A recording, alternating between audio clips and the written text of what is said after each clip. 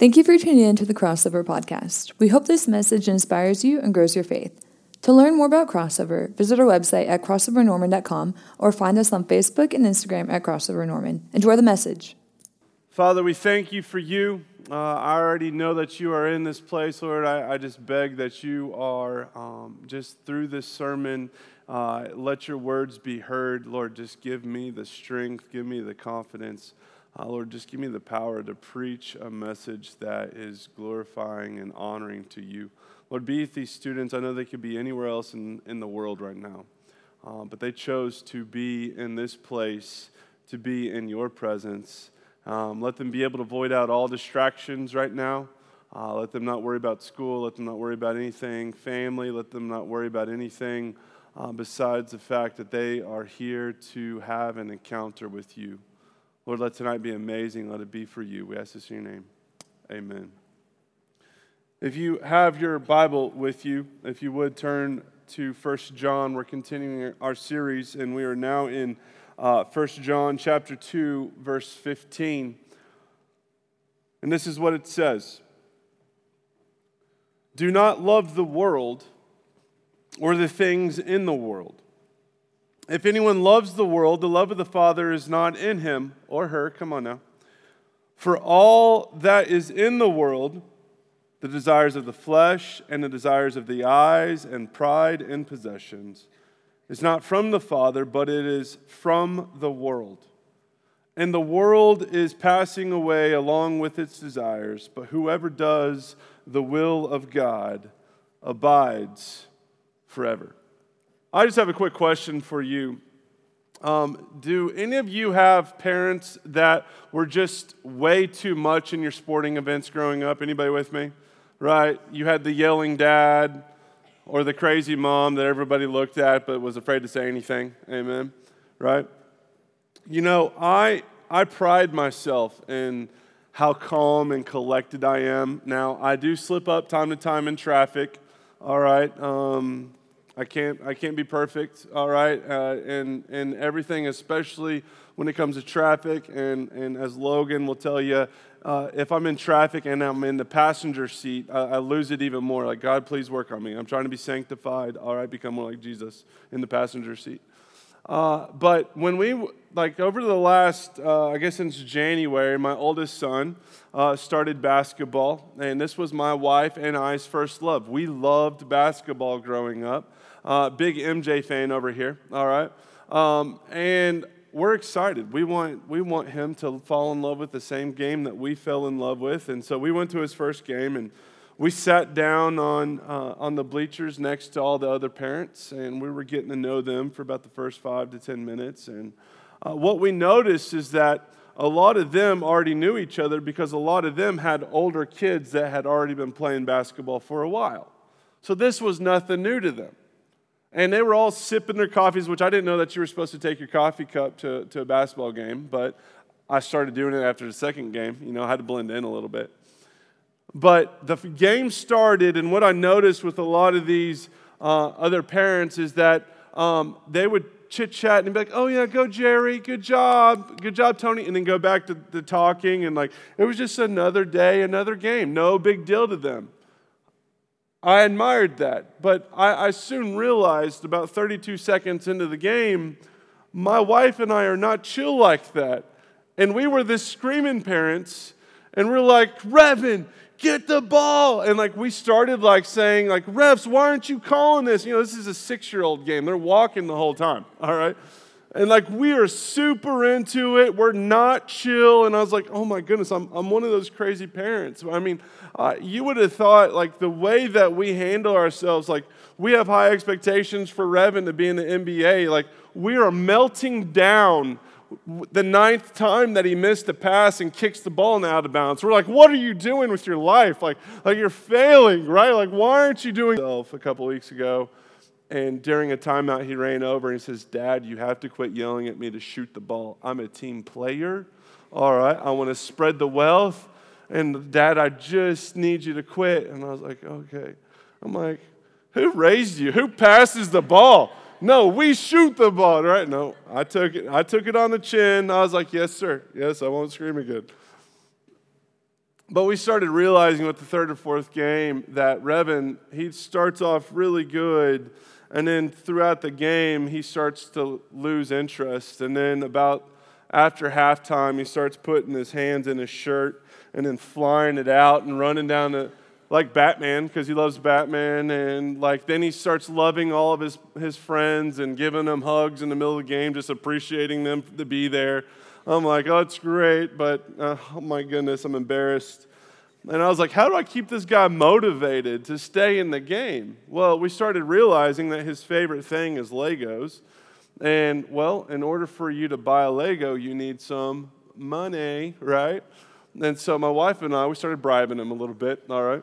And we said, okay, for every steal, you get a quarter. For every rebound, you get a quarter. For every shot, you get a dime. All right, but if you make it, you get $1. And then Grandpa overheard, and he's like, well, not only $1, but you'll get $5 from me.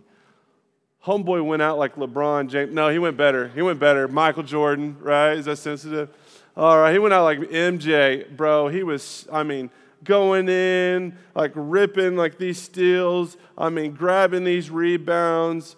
He shot, I think, 22 times, 3 of which were behind the backboard, right? The moms were looking at me. I'm like, listen, you miss 100% of the shots you don't take, all right? Killing it. Now, you shot 22 times but only made 1, but we're happy, all right? That dude made bank that day. But you know what I realized?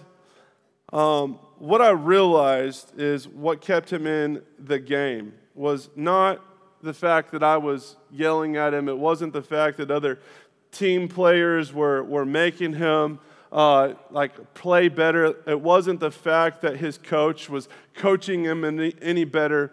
The only reason why he stayed in the game and became the player that he needed to be was because his why for playing the game made him better.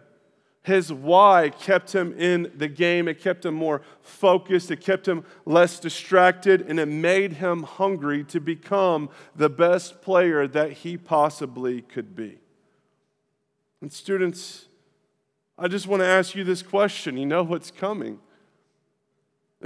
Does your why for living this life keep you more focused? Does it keep you less distracted? Does it make you hungrier to be the best possible person that you possibly can be?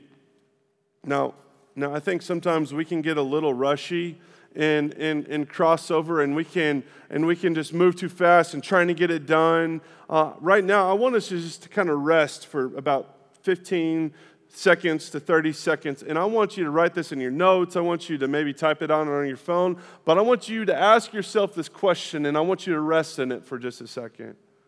What is the why of my life? Why do I live this life? My follow-up question is always, if you know your why, then does your life match up with your why? See, in 1 John here, we've learned that John is writing this letter to an unknown church, but we know it's an infant church, and it's growing, it's making its first strides into becoming a strong and sturdy church, but it's growing from spiritual milk to spiritual meat, and it's really trying to learn who they need to be in Christ and how they can impact the world. It kind of sounds like where some of us are at right now. We're trying to take our first steps of our own faithful walk away from our parents, away from our youth groups, and we are trying to be the men and women of God that we need to be. And what I love about John is that he doesn't generalize problems. He doesn't generalize statements. He specifies each point to each person. He doesn't want you to be able to hide in the shadows. He doesn't want you to hide back in the pews of the church. He wants each person to know that they have a specific plan, and they need to know what their why is for this life. And they need to know their why so they can interact in and through this world and be the person of God that they need to be. And he is all about, do you know your why? Do you know who you are in this world? And he starts off with, how do they know their why in this text, and he's very clear and precise, is that if your why is loving this world, then the love of the Father is not in you. Now, I need you to be careful on how you read this. Because what he did not say is that if you love the world, then the Father does not love you. No. We know that John doesn't believe that. I mean, he wrote John 3:16.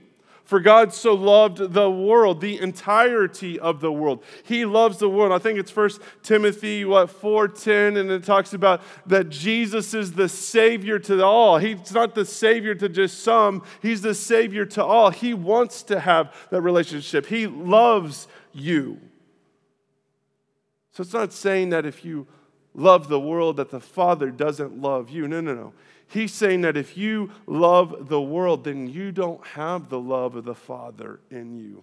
Which means if you love the world, then you don't love the Father. Now, I think we need to understand what the love of the world is. What is the world that he's talking about? And he's not talking about the planet Earth. He's not even talking about the people group of this world. What he's talking about, and I love how Dr. Tony Evans states it, the world means an organized system headed by Satan that draws us away from God's love and God's will. The world here is an organized system headed by Satan that draws us away from God's love and God's will. Listen, students, you love the world when it owns you. You love the world when it owns you, when it owns your affections, when it decides your choices, and are you ready for this? And when it makes you exclude God. See, when the moon shines, it actually was reflecting the light of the sun. And sometimes the earth gets in the way, so the moon's light is diminished. The same way, we have an enemy that prevents us from reflecting the light of Jesus in our life, and that enemy is called the world. So here's the danger of the world. It makes you exclude God and insert control and contamination of the devil. Now, if your why is based on the world, the love of the Father is not in you, and you are being controlled and contaminated by what? The organization set up by the devil to make you exclude God and insert something else. That is when your why is wrong. John then gives us three main appeals. He gives us three temptations that the world tries to offer us in giving us the wrong why. In verse 16, he starts it off with, for all that is in the world. First off, the desires of the flesh. Now, I know that all of us, we jump into a thought when we think of desires of the flesh. And I was going to count to three and have us all shout it out at the same time, but I thought that'd be a little awkward, right? It was eating, right? Was that it? Was that all you else thought? Like eating, right? I know it was, all right? It wasn't anything else. But here's what I will say about this, especially just these three aspects of these temptations. All three of these things that the world will offer you, it is promises to satisfy a legitimate desire in an illegitimate way. The world will offer you promises to satisfy legitimate desires in an illegitimate way. So here's the desire of the flesh that he's talking about, or the lust of the flesh, as some people say. And it can be a variety of things about the lust of the flesh. Eating, we know it's a legitimate thing. We can't just live on the Word of God alone. We need some bread as well in our life. So eating is legitimate, but gluttony is worldly. And I guess we could even flip that around, that eating is legitimate and starving yourself is worldly. And we can go to the thing that most of us thought about. Sex is legitimate when it's done in a biblical context, when it is a man and a woman in a marriage, and it's made to glorify God. Sex is legitimate, but immorality is worldly. And John is telling his readers Your why is in the world when you satisfy your fleshly desires in an illegitimate way. So students, don't lose sight here. Don't miss this. Desires of the flesh are handled wrong when they are done to satisfy yourself without being approved by God. And John was saying here, listen, this is where your why is exposed. Do you have the character of Christ? That if something is presented to you, and you lay it out there, what is that one fleshly thing in your life that if it's presented to you that you have struggled with? I don't know what it is. Fill in the blank there. Man, it could be your girlfriend and you're taking something a little too far physically, and you know it's about, and it's right there, and it's handed to you. Maybe you're feeling pretty stressed out and down that night, and you want to take something to make you feel something so you can forget about it. Maybe it's a drink that is offered to you, and you know if you drink enough of it that it's going to make you numb inside so you don't have to feel the pain of what you are going through, the stresses, the classes, the family problems. You know, I don't know what it is in your life, but there's this fleshy thing. Do you have the character, if it is offered to you, to run from it, or do you take it and you let it control your life? Do you flee from it, or do you take it? See, when you take it, students, here's the problem, is that you put it in the place of where God should be. And when you put it in the place where God should be, then what he is saying is that the love of the Father is not in you. What's the next desire? The next desire is the desire of the eyes. And I know that without a shadow of a doubt when we look at this, and I don't know how you couldn't, especially in the college realm, I know that many of us, when we think desires of the eyes, we automatically think of porn. Now, there's no question about it. And some of us right now, the Holy Spirit is crawling up our backs because we felt this conviction before. Because maybe we're feeling this conviction now, and porn is just something that we have fallen to. And I understand it's a big deal. And yes, and I think that many of us, when we read this, I think that we can think, man, the porn is just dominating my life. And I hope and I pray that you realize that God can save you from that. If he can save you from all of eternity, if he can save you from the depths of hell by dying for you on the cross, he can save you from the addiction to porn. Amen?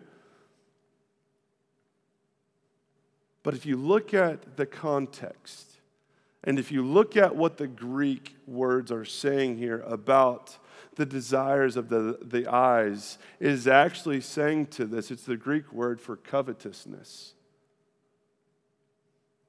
It's actually that you have a desire for what other people have. You tracking with me? Is that you covet what they have. And what you do is you look down or you feel less than over what you have, and you crave and you hunger for what someone else has in their life. Any single Jesus people out there? Come on, raise your hand, right?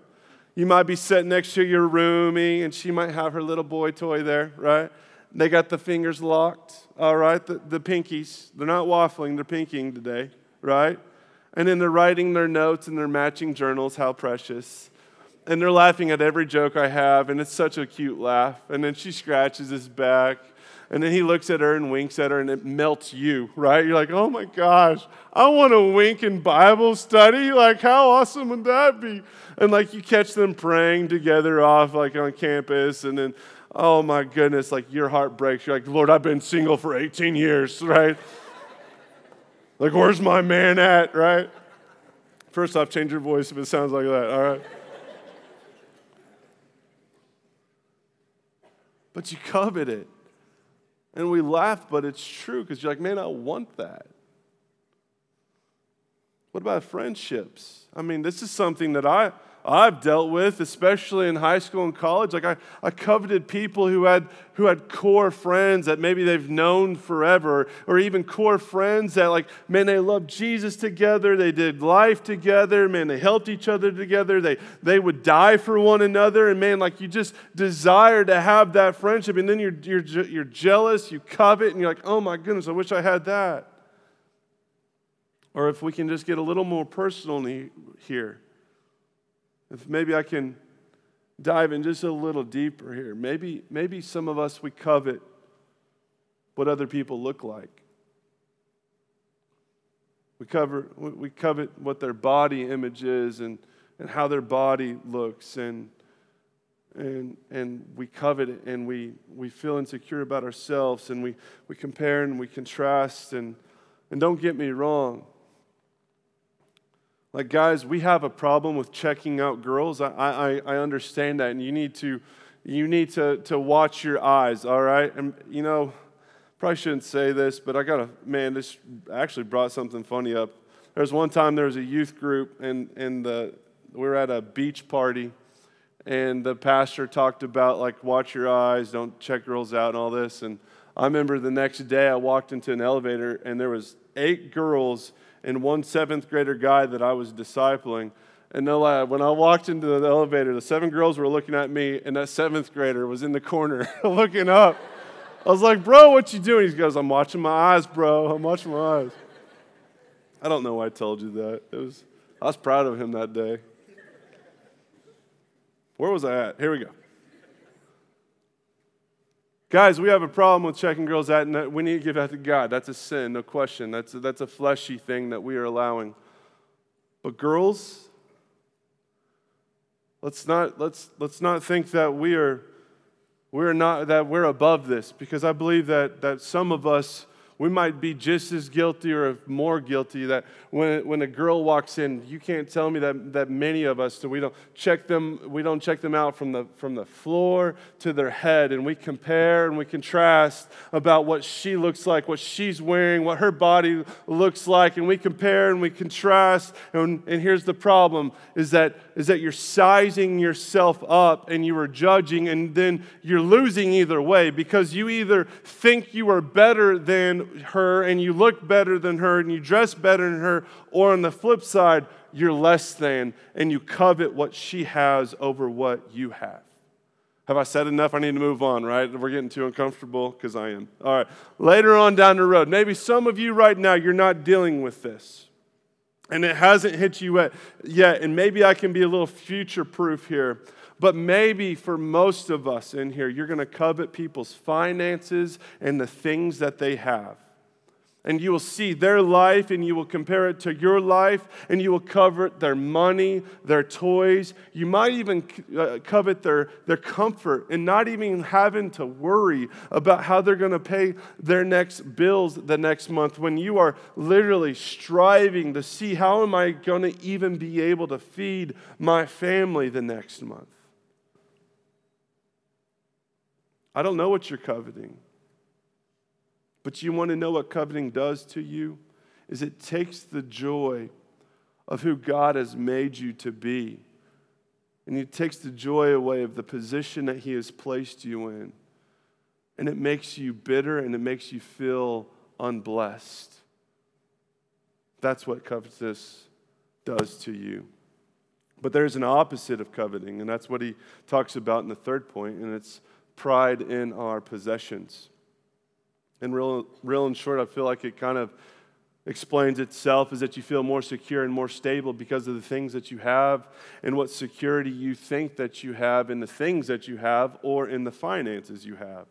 And I think that this can take multiple avenues, especially in the college students, but you either feel pride and security in what you have, but you also feel pride and security in maybe in what you look like, or maybe in the job that you're about to get, or maybe in the grades that you have, or maybe in the inheritance that you're about to get. And I'm not saying that having these things are bad. I'm definitely not saying that. I'm saying that when those things become a point of pride and security, they are replacing the position at which God is supposed to be placed in your life. You're putting these things on the throne of your heart, and you're replacing them where God is supposed to be. And your pride and your possessions and your accomplishments make you isolate yourself, and you think you did it all on your own, and you give God no glory. Listen, all three of these things are so easy for us to fall into. And if your why falls into any of these categories, your why will never motivate you to be doing the life at which God has intended you to do it? And here's why. And he gives an answer in verse 17. And the world is passing away along with its desires. But whoever does the will of God will forever. God will abide forever. And John is promising that all of us, he's promising something, that all of this stuff, all the beauty, all the finances, everything that you think that you can satisfy yourself with, all of this will pass away. I mean, just think about the relationship in high school. You're like, oh, me and this dude are going to get married, right? We're going to get married. Like, I love this guy so much, right? Aren't you glad that y'all broke up, right? Like, I heard a lot of girls say yes, all right? What about that car that you were so proud of? And man, it was so awesome. And man, it gave you some swag, right? You thought you were cool. But you got the same car. It's got 200,000 miles on it. The paint's fading. Makes a weird noise when you turn right? Like everything fades away. Everything goes away. But there is only one why that will not only satisfy you now, but it will satisfy you forever. And he says it right here. And that why is abiding with Christ. Why do we live our life? I live my life to abide with Christ. And so when I wrote this in my journal and I thought about, well, what would I say about what is my why? I thought, well, abide in Christ. But I live my life. My why is to be close to Jesus. To abide, we talked about earlier, is to be close with Jesus, to spend time with Jesus. I live my life to be close to Jesus. And John, as we know, is all about the closeness and the intimacy with your Father in heaven, in a close relationship where you don't exclude God in your life, but you include God in everything that you do. So if this is the why in your life, that everything that you do and say, your end goal is for what? Is for you to have the closeness with Jesus through every aspect of your life. You read His Word and then you apply it to your life, just like He says, doing the will of God. Then you look back and you can look at these temptations and then you can combat them. Then you got a way to fight these temptations so you don't have to keep on falling under them anymore. You can start putting Jesus back where He needs to be. And when that desire of the flesh comes up, you attack it with your why. I am living this life because I want to be close to Jesus. And when you and your girlfriend get alone in that apartment, you don't exclude Jesus at the door. You keep Him smack dab in the middle of your relationship because you want to be close to Jesus. And then you start setting perimeters around your relationship on how do we make sure that we stay close to Jesus and keep Him in the middle of our relationship, and we don't have to feed the desire of the flesh because we want to feed our closeness with Jesus. Same way goes for how you operate in this world. You desire to be close to Jesus. And the words you say and the anger you feel and the hate you have, they are all filtered with Jesus. And what He has done for you, and how He has died for you, and what He has saved you from an eternity separated from Him. And you have trusted that He came and saved you. And because of what He has done for you, you're able to filter out all these feelings that you want to act on. But you don't have to act on them the way that you want to, because you can operate in the way that shows how close you are to Jesus. And you take your problems to Him, and your insecurities and your hurts because you want to be close to Him. You don't take it to a bottle. You don't take it to a pill. You don't take it to a food. You keep Jesus close by because you want to put Him back on the throne of your heart where He needs to be. But then it carries over to the desires of our eyes. You keep watch on what you watch, right? And what you are looking for. And you don't have an insecurity over what you look like and what you don't have, because Jesus, you know without a shadow of a doubt, because the Word says He takes care of His children. He loves His children. He names His children. He provides for His children. And He loves you just the way that you are. Ladies, I think some of us in here, I think we need to know that Jesus thinks you're beautiful. Like Jesus thinks that you are beautiful. He hears you when you're singing in the morning, getting dressed. He hears you singing those praise and worship songs in the morning, and you feel close to Him. And He feels you when you're walking to class, and you think it's a beautiful day, and you think how great and how powerful He hears. But the moment that you take your eyes off of Him, and you start focusing on what that other girl has, or what that other girl looks like, or what that other person has, and you start coveting that, and you start feeling all this, that is the moment that you take Jesus off of the throne, and you take the love off of the throne, and you start putting something else up there. He doesn't want that. He wants you to know that you are perfect the way that you are, and let Him be the one to define you. Let Him be the one to fulfill you. Let Him be the one to make you feel like a child of the God. But fellas, don't compare as well. Don't compare what other people have. Don't compare what job they're about to have, or grades they have, or girlfriends they have. Because listen, this is what happens when you're constantly comparing yourself. You aren't thankful for what you have now and how blessed you are. Because I promise you, 20 years from now, you're going to look back and say, man, I had such a good experience there. I wish I wouldn't have just always been thinking about the future. See, the devil wants you to always be thinking about what's next or what you don't have. He wants you to be thinking about everything else. He doesn't want you to think how blessed you are now. Don't waste your time thinking about the future. Live in the moment. Be thankful for it. Look around. See where God is at. And live for the closeness of Jesus. Now, lastly, is pride and possessions. When you are close to Jesus, you work hard because you do all things for the glory of God.